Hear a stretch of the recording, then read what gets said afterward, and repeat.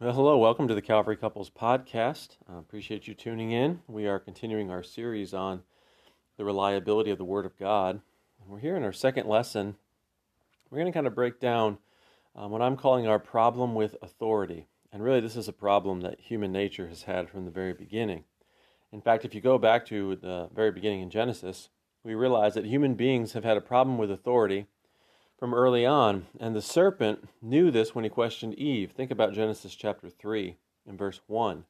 Scriptures say, "Now the serpent was more subtle than any beast in the field, which the Lord God had made.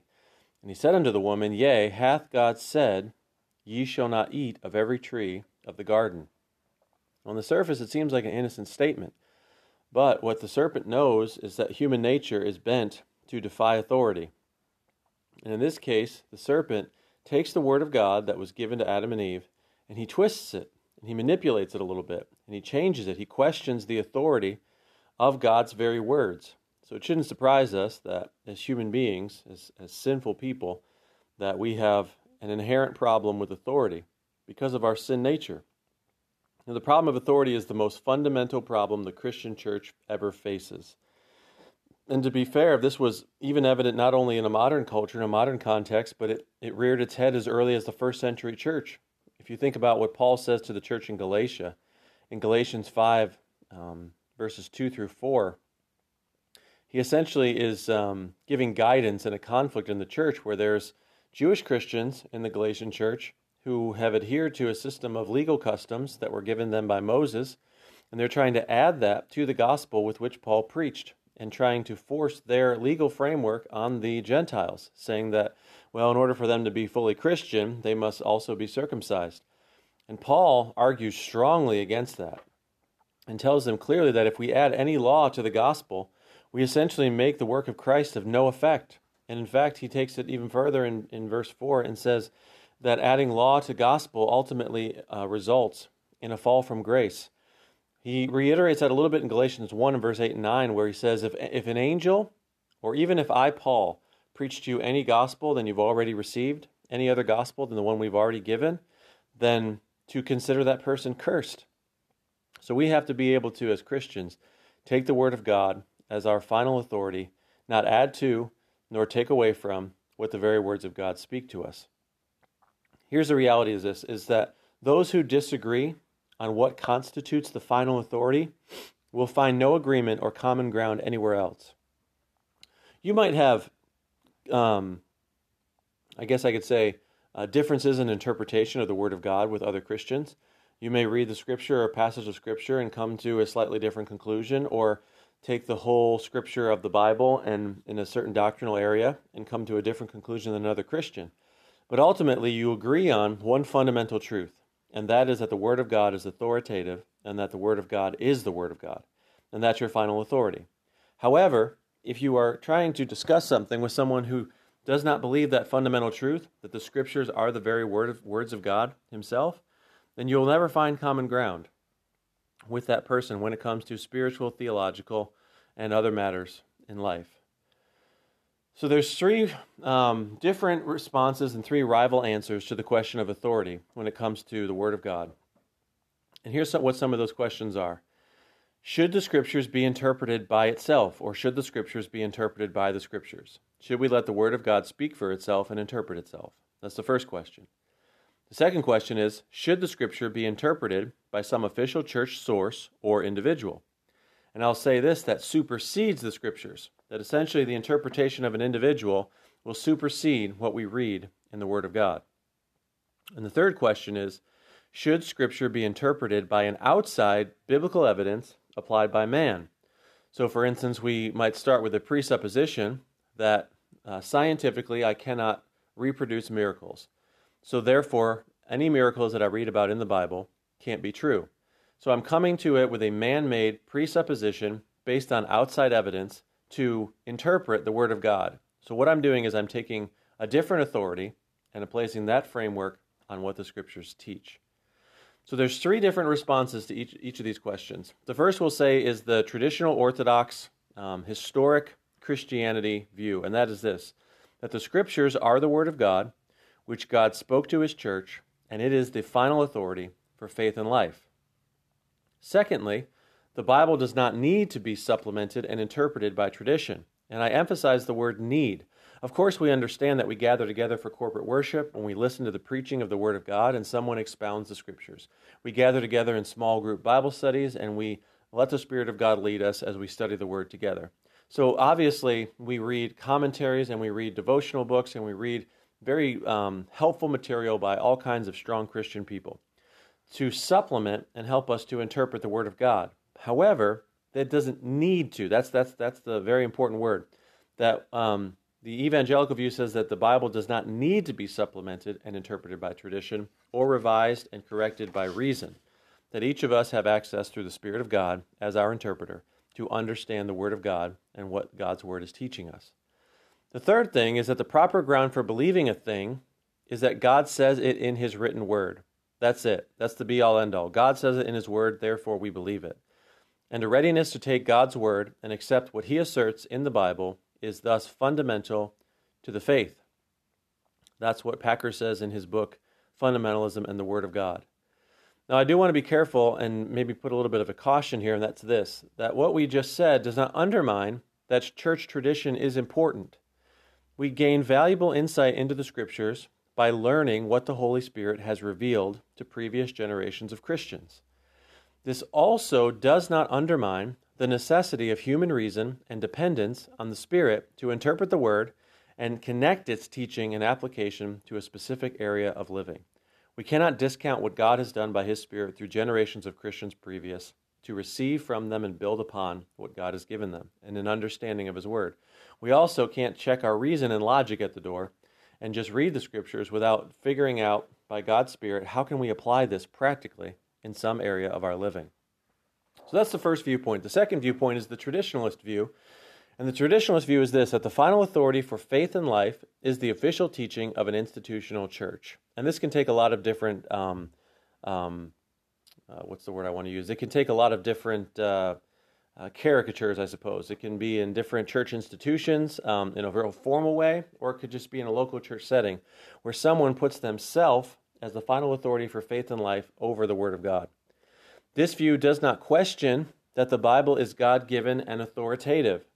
You could find a Roman Catholic who would say, absolutely, I agree that the Word of God is God-given and authoritative. You would find a Mormon who would say, I believe that the Word of God, the Bible, is God-given and authoritative. There's many different subsets of quasi-Christian thinking.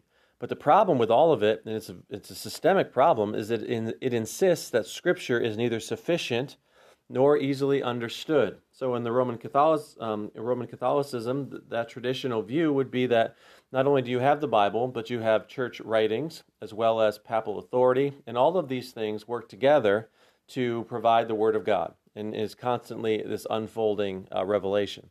Mormonism would take the Book of Mormon and also put it side by side with the Word of God and say that they're equal, ultimately resulting that the Word of God is neither sufficient nor is it easily understood. The third thing about the traditionalist view is that what a Christian should believe is not contingent on what he or she reads in the Bible, but what the church teaches. Faith is primarily a matter of believing what the church lays out. That's a traditionalist view. And then the third viewpoint that sometimes we can find ourselves getting trapped into, even though we might be people who wholeheartedly say, I believe the Scriptures are entirely the Word of God, but sometimes we lean when the Scripture hits us at our point of need and reveals to us like a sword dividing us under the bones and marrow. Here's what the subjectivist view comes to that conclusion, that the final authority for my faith and life is the verdict of my reason, conscience, or religious sentiment. I'll summarize it this way, by saying what I feel God says. So I may read a passage of Scripture that speaks specifically to my personal sin. And rather than deal with my sin, I might take the Scriptures and apply my reasoning to it because I don't want to address my sin and say, well, this is what I actually think God is saying, or this is what I feel God is saying, rather than reading the Scriptures for the clarity that they provide. Another part of this is that the proper ground for believing a thing is not the Bible or tradition that contains it, but that reason and conscience commend it. Faith is essentially a matter of being loyal to whatever religious convictions one has. And I could summarize that by saying this phrase, be true to yourself. Well, that's a very difficult thing to be true to because yourself is constantly changing. And what if yourself conflicts with myself? There's no way that we could ever find some mutual understanding if that's the avenue that we take, the subjectivist view. So just to recap, we have the Orthodox Christian viewpoint, the evangelical viewpoint, if you want to frame it that way, of that Scripture is meant to interpret itself, and it's our final rule of authority. The traditional view says that Scripture is God-given, but also requires some supplemental material or some person to interpret it for us. The subjectivist viewpoint essentially says that the Word of God is not essentially from God himself, that they are subjective by the writers, they were their religious feelings and sentiment, and it's what we get out of it when we read it. Much like when we read a poem or look at an impressionistic painting, each of us may come to it and take away something different. That's not the evangelical viewpoint. So let's get to this part of it. When we talk about the question of authority, especially biblical authority, can we use the Bible to defend its own authority? Can we, would that be considered wholehearted circular reasoning? Well, the illustration that I would provide is this, is if you find yourself in a court of law, say for something like a traffic ticket, are you allowed to offer evidence on behalf of yourself as a defense? Can you give witness testimony of your experience and why you feel that you should be justified, that you didn't do anything wrong, and can you give witness of your own experience and defend yourself? I would argue that absolutely, you can defend yourself in a court of law. However, if I were to get in front of a judge and I were to tell the judge, I should not get this speeding ticket because I do not feel I was speeding. And here's why I don't feel I was speeding. Will the judge say, okay, that's fine. That's all the evidence I need. You don't have to have this speeding ticket anymore. I think most of us would say that's highly unlikely, if not impossible. So what I would say is this, is absolutely we can use the Scriptures and the Word of God to defend itself, to especially an unbelieving person. However, it is helpful to also provide additional evidence and outside biblical evidence as we defend the Word of God. And I believe we absolutely can do that in a lot of different ways. But the best way, I think, right now in this lesson is to start with what does the Scripture say about itself? And the first thing to realize is that the Word of God is not a singular book in the sense that it was written cover to cover by one human being at one point in time. The Scriptures are a collection of 66 separate books that were written over thousands of years by multiple different authors from all different backgrounds and all different traditions and all different experiences. Yet, unequivocally, when we look at the Word of God, every writer in there had the same exact viewpoint, and that is they believed that what they were writing and what they had experienced and what they had read in the past were the very written words of God. From the time that Moses received the carved tablets from God himself by God's own finger, to the law that was given to Moses and passed down, to how the Psalms and the prophets spoke and expounded on the law, to Jesus, who believed the words of God to be completely authoritative and came to fulfill the law, through the apostles and into the early church, and then continues on in the church today. That witness alone is a very powerful evidence that the Scriptures are the very words of God. So let's break that down a little bit. Let's look at the witness of biblical history to the authority of the Word of God. The Word of God, this is a quote from Packer in his book, The Fundamentalism of the Word of God. The Word of God constitutes a theological history beginning with Israel. Israel's religion had always been based on the authority of a written Word of God. I mentioned previously that God inscribed the tablets written with the finger of God, brought down by Moses. The prophetic messages that were received by the children of Israel were considered to be regarded as divine.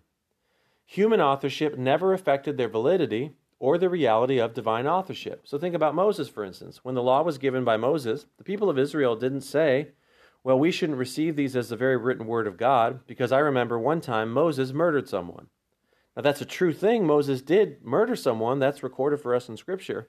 But that didn't undermine that the authority of what God gave through Moses. See, what the people of Israel were able to do is look through Moses and see God himself as using Moses as a channel to speak to them and to provide them with the law. We could say the same of many biblical writers, such as David, Elijah, Elisha.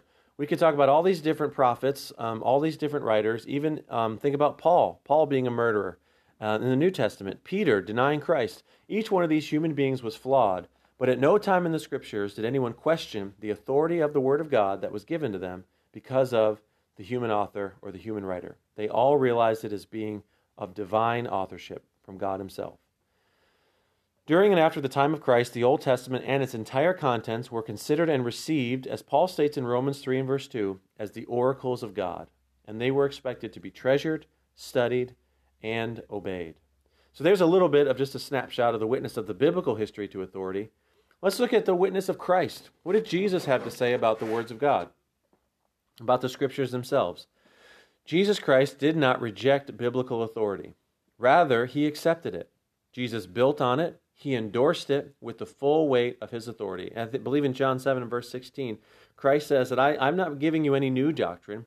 I am giving you the doctrine that was given to me by the Father. I'm not giving you any new message. I'm providing you the same message that was given to me by the Father himself. I believe it's in Mark chapter 13 where Jesus says that heaven and earth, I think he's quoting Isaiah 40, says that heaven and earth shall pass away, but my word shall remain forever. It's an eternal word.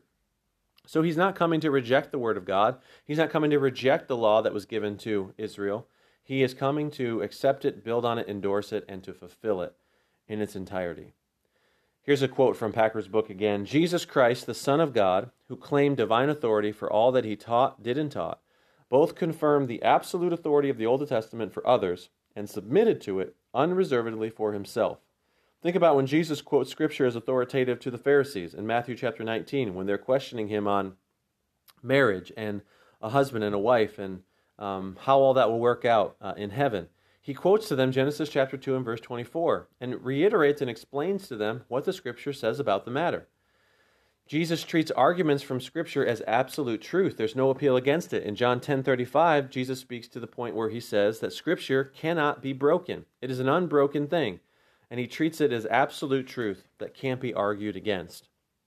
In other areas where the Pharisees, for instance, or the Sadducees had misinterpreted the Scriptures, Jesus doesn't undermine or throw away the Scriptures. What he does is he disentangles the Word of God from the traditions of religious ritual and custom. He never undermines the Scripture. Jesus submitted to the law himself by reading it and being fully immersed and saturated in its teachings. I think of his experience in the wilderness in Matthew 4 and Luke chapter 4. Every time he's tempted of the devil, he immediately responds with the Scriptures. And one thing to realize is that Jesus' humanity was a very real thing. Sometimes we cast that off as, well, why wouldn't Jesus speak the Word of God to Satan? Because he is the Word and he's God, so he must know everything, all Scripture, from cover to cover. Well, the thing that I would argue is that the Philippians tells us that he poured out some of his godlike nature as he took on humanity. Now, he's all God, he's all divine, he's all humanity. But the humanity, he self-limited himself a little bit. And what I mean by that is there's a possibility that Jesus had to learn, just like human beings had to learn. And I think there's evidence for that when we find Jesus at the temple early on as a teenager, where he is about his Father's business. And the rabbis and the teachers that were there were astounded not only at his knowledge of the Word of God itself, but also at his ability to interpret the Word of God, because he is the Christ.